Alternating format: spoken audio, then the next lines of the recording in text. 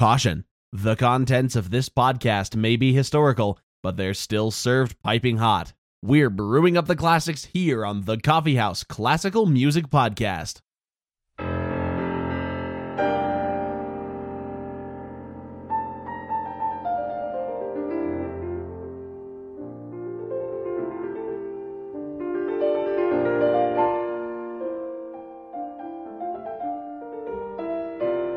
Hello and welcome to the Coffee House Classical Music Podcast. My name is Asa.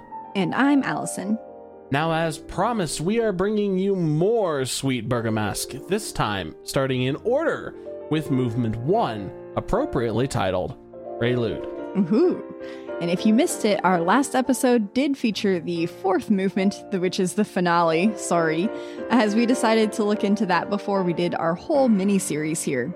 You may want to go back to that episode for that historical context of this entire piece if you missed it, because here, we're jumping right into the music. So let's go, but first off, a small bit of correction from the previous episode, because we said last time that all of the movements except for Clair de Lune of Suite Bergamasque were dances. And that's not actually true, as the prelude here is also definitely not a dance. However, it is based on the Baroque form of a dance suite. These collections of dances often featured a prelude as the first movement as an introduction to the rest of the suite. So, although not a dance itself, the prelude is a key part of the dancing. I'll say time and time again, I can't dance unless there's a prelude. That's what the ABBA song was about, right? You can dance if there's a prelude, you can jive if there's a prelude. That's how it went, right? Absolutely. Yes. So the prelude was meant to sound a bit more improvisatory overall, which this movement definitely does. It starts with a large octave leap and then a few fifth leaps in the bass hand, which are focusing on F and C, as we are in F major, so kind of honing in on that tonic sound right away. Before ending on a minor 2 chord, which is G minor. This chord is actually pretty versatile. It can resolve almost anywhere it wants to, so let's listen in to see where it lands today.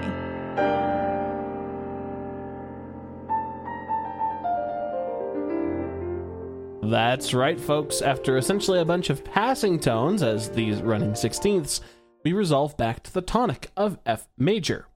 Over the next 2 measures, even though the 16th notes in the treble play essentially the same pattern, the bass chords start moving upward.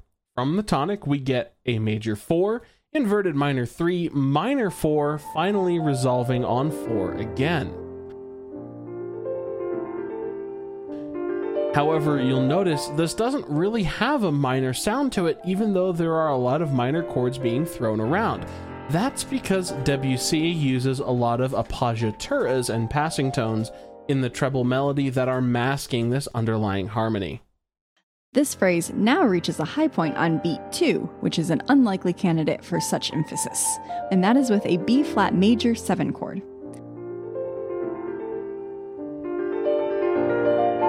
Normally, 7 chords are 5 chords that resolve to whatever their tonic is. For example, the B-flat is the 5 of E-flat, not F. However, we don't actually resolve there to E-flat. Instead, we kind of have 2 different harmonic resolutions at once. The low B-flat and high A are holding over, while the middle 2 notes step downward to make the harmony the minor 3. Now, the B-flat doesn't fit in this chord, even as it's 7th. Actually, it's an 11th, if we want to classify it. Wow, an 11th? Wow. An 11th. But since it's a really low note, and it's being held, and forgotten about, honestly, perhaps we can just call it a pedal tone, and also forget about it. Debussy does not forget. But he wants us to forget. The next measure here, though, really shows the Baroque inspiration for the piece. It sounds quite a lot like a Bach invention, or fugue, or 4-voice fugue, but it is absolutely not in fugue form. This features 4 different lines, essentially 2 moving parts for each hand, with 16th notes in the different voices filling space while others hold. before we finally get to resolve back to the tonic F with the octave jumps again. Wow, that was just the first 20 seconds of the piece, and we are already 5 minutes into this podcast. There's a lot here, obviously. There is. But luckily, the next little bit is just a slight harmonic variation of the first few measures that will actually then lead us into the next section. And this next section features some nice parallel third movement, which is more traditionally acceptable than parallel fifth movement.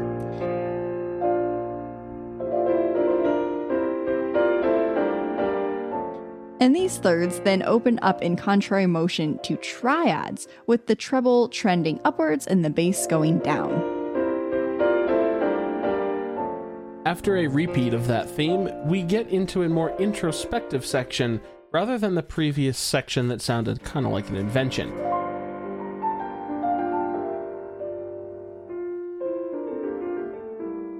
We also get some little triplet syncs teeth note decorations that sound like the traditional Baroque embellishments.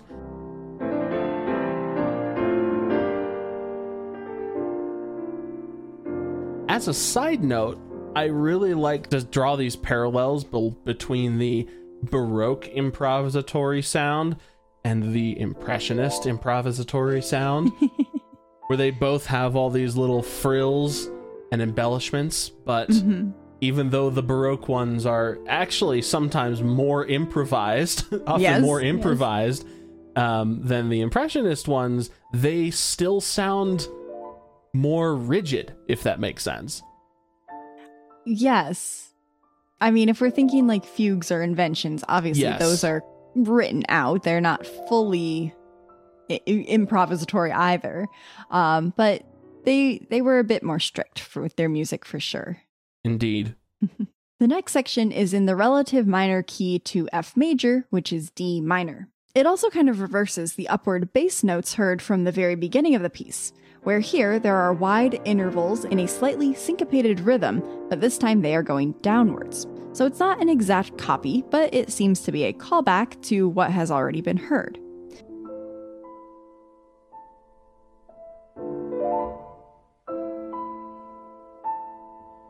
And since it's minor, it just kind of makes sense that it would go downwards instead of upwards, right?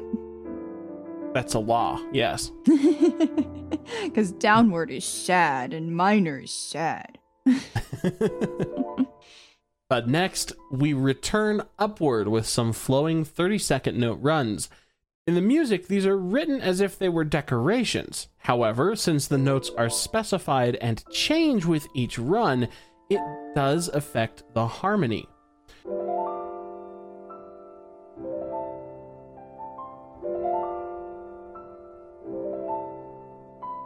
The notes we hear are not quite scales since there are skips, but also not quite arpeggios since there are stepwise runs.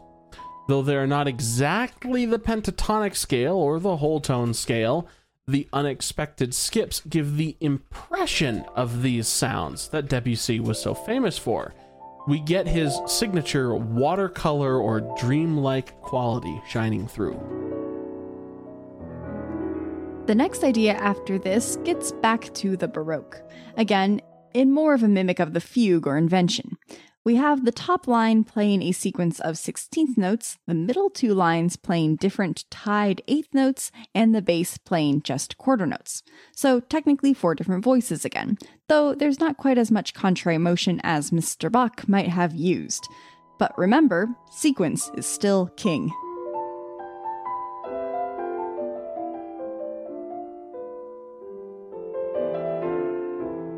And this part ends on a change of harmony. We have changed to B major, not a key in F major, since there's actually a B flat in F. But it's a bit more likely if we're still thinking in the relative minor key of D minor, but even then, it's a modulation to the major 6, which is a little unusual. But maybe it's just Debussy being Debussy. And Debussy continues to be Debussy through this sequential theme, going through the circle of fifths from here. If we started in B, the next key should be F sharp. Well, we get F sharp diminished, so close enough.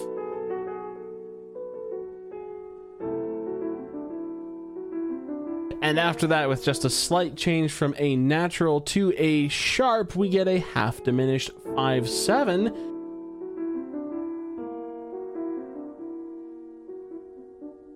Which should resolve to B major again, which it kind of does, but it could be minor though, or back to the key of D, but there's a B in the bass that tricks the ear into thinking it was resolved where we wanted it to be.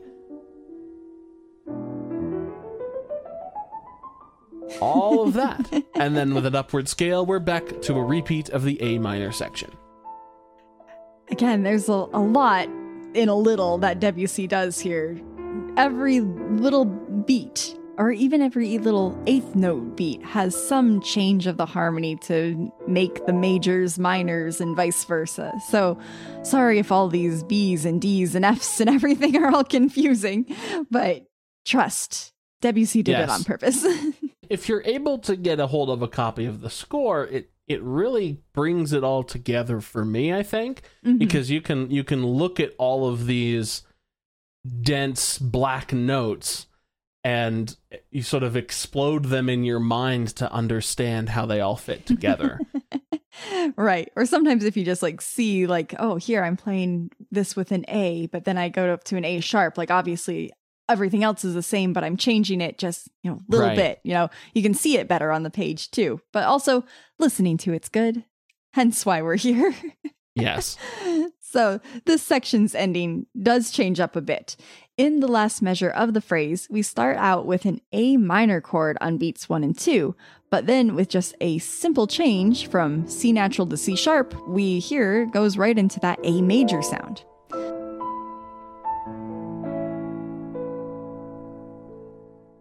This new key, again, has no real relation to our home key of F. However, the change from a parallel minor to major is a very good trick for modulations, and with that, it does make perfect musical sense. Following this little resolution, however, there is a bit of stop and go in the music, like the melody is breaking apart. And it actually takes us back to A minor. The A major was a fake resolution.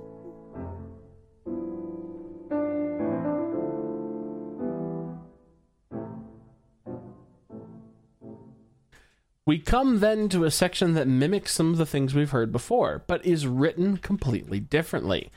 There is contrary motion in the treble and bass once again, and some upward scales and thirds that turn into full chords, much like we heard toward the beginning of the piece.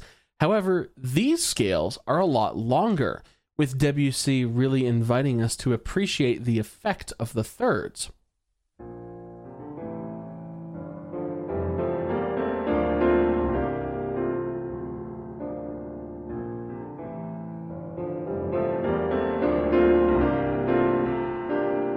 And this effortlessly flows into the next section, which simultaneously has a lot happening, go figure, and also not much of anything at all.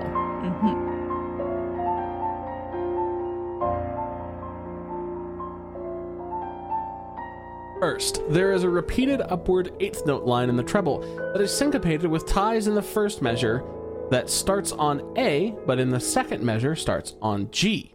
Then, in the bass, there's a tied whole note chord of B flat and F, and in the treble, also a whole note D and F, so a B flat major chord. However, in the next measure, the treble notes change to E and D flat, so now we have a very expanded chord, a very open chord. If we were to stack these in order, we would have E, G from the treble eighth notes, B flat, D flat, F. It's a diminished 13 chord, meaning the 13th scale degree, F, is being played. Now, of course, this isn't a traditional chord in thirds, but is quite common in jazz, and the Impressionists of the time quite liked these jazzy sounds.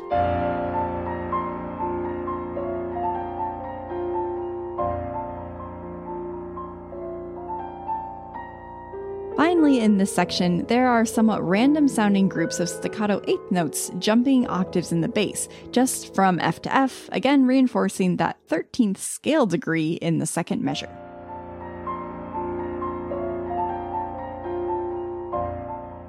This is all then repeated in a different and unlikely key once again, this time with adding some diminished downward eighths in the second measure of the phrase.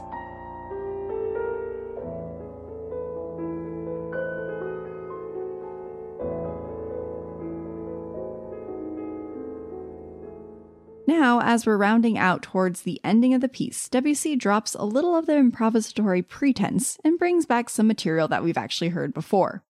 Between each measure, he actually alternates between two different previously explored ideas.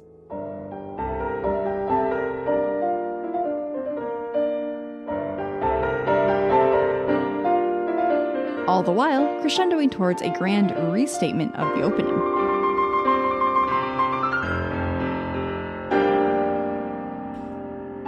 To round out the finale, Debussy writes a passage that sounds a lot like a cadenza. In larger pieces like concertos, a cadenza is an improvised or quasi-improvised passage to showcase an artist's technical skills, rather than any real melodic material. Here, there's a long sequence of 16th notes, followed by these whooshing up and down scales, very technical indeed.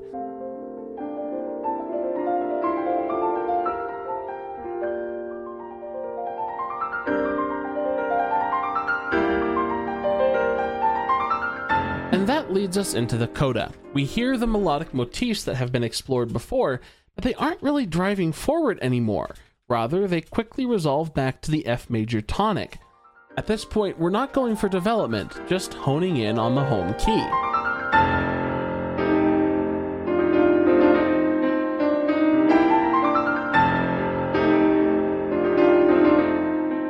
The final cadence is then a 4-1 rather than the more common 5-1, with a tonic chord played on the downbeats of each of the final two measures, but in different inversions each time.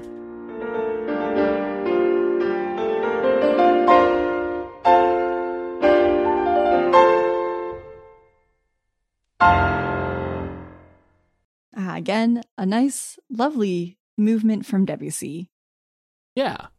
It's often talked, I love analyzing these impressionist pieces because it's often talked about like we mentioned earlier, their watercolor quality, right? Mm-hmm. But like, what does it mean? And how is that achieved? Mm-hmm. I think as we talked about before, or earlier in this episode rather, like with the very subtle changing of the harmonies, it's, kind of like the blending of the paints together and like one color goes into the other. And this one, it's like the harmonic color easily mixes with the other. Yeah, I think that's a very good way of describing it because all of these little changes are so intentional, right? Mm-hmm. They're so intentional, but they disappear behind the overall, the impression that the piece generates in the listener, which I think is very cool. Mm-hmm. And going back quickly as well to our last episode, when we mentioned that Debussy took a little bit of inspiration from Suite Bergamasque from the Commedia dell'arte of Italy, and how we were saying each of these movements really does have kind of its own character that you get right from the beginning, but it's his impression of it. So, we were talking about all the different Baroque influences here and how there are like little measures that's like, oh, is that Bach or is it Debussy? And so that's the character that we have here. We understand immediately what this piece is supposed to be and what he was going for. And so we don't have the pretense of like, ooh, what is this? Like, it's a prelude, we know. And so then we get to enjoy what he's doing with it instead because we have that previous Baroque knowledge already in our head. Yes. And if you want some more Baroque knowledge directly piped into your brain parts, go back and check out some of our previous episodes on Debussy, and of course our most recent one on the fourth movement of Suite Bergamasque. And do consider sharing them with friends, family, colleagues, or randos on the street that you think that you would like that you think would like our particular brand of analysis and shenanigans. And perhaps, since this is going to be a part series again, by the time you've shared it with the rando that you found on the street, it won't be a rando anymore. You'll have a new friend. You'll have a lifelong friend in Sweet Bergamasque. And if you do form lifelong friendships, be sure to tell us about it in your review on iTunes, Spotify, Google Play, wherever it is you get your podcast. Every time we get better and better. This 186 episodes in. Oh my. And until 187, I'm Asa. And I'm Allison. Thank you so much for listening. The Prelude from Sweet Bergamasque was performed by Jacopo Salvatore. You can find The Coffee House on Spotify, Apple Podcasts, Google Podcasts, or wherever you get your podcasts. Be sure to rate, review, and subscribe. Follow us on Facebook at The Coffee House Classical Podcast and Instagram at Podcast Coffee House, and email us at coffeehouseclassical@gmail.com.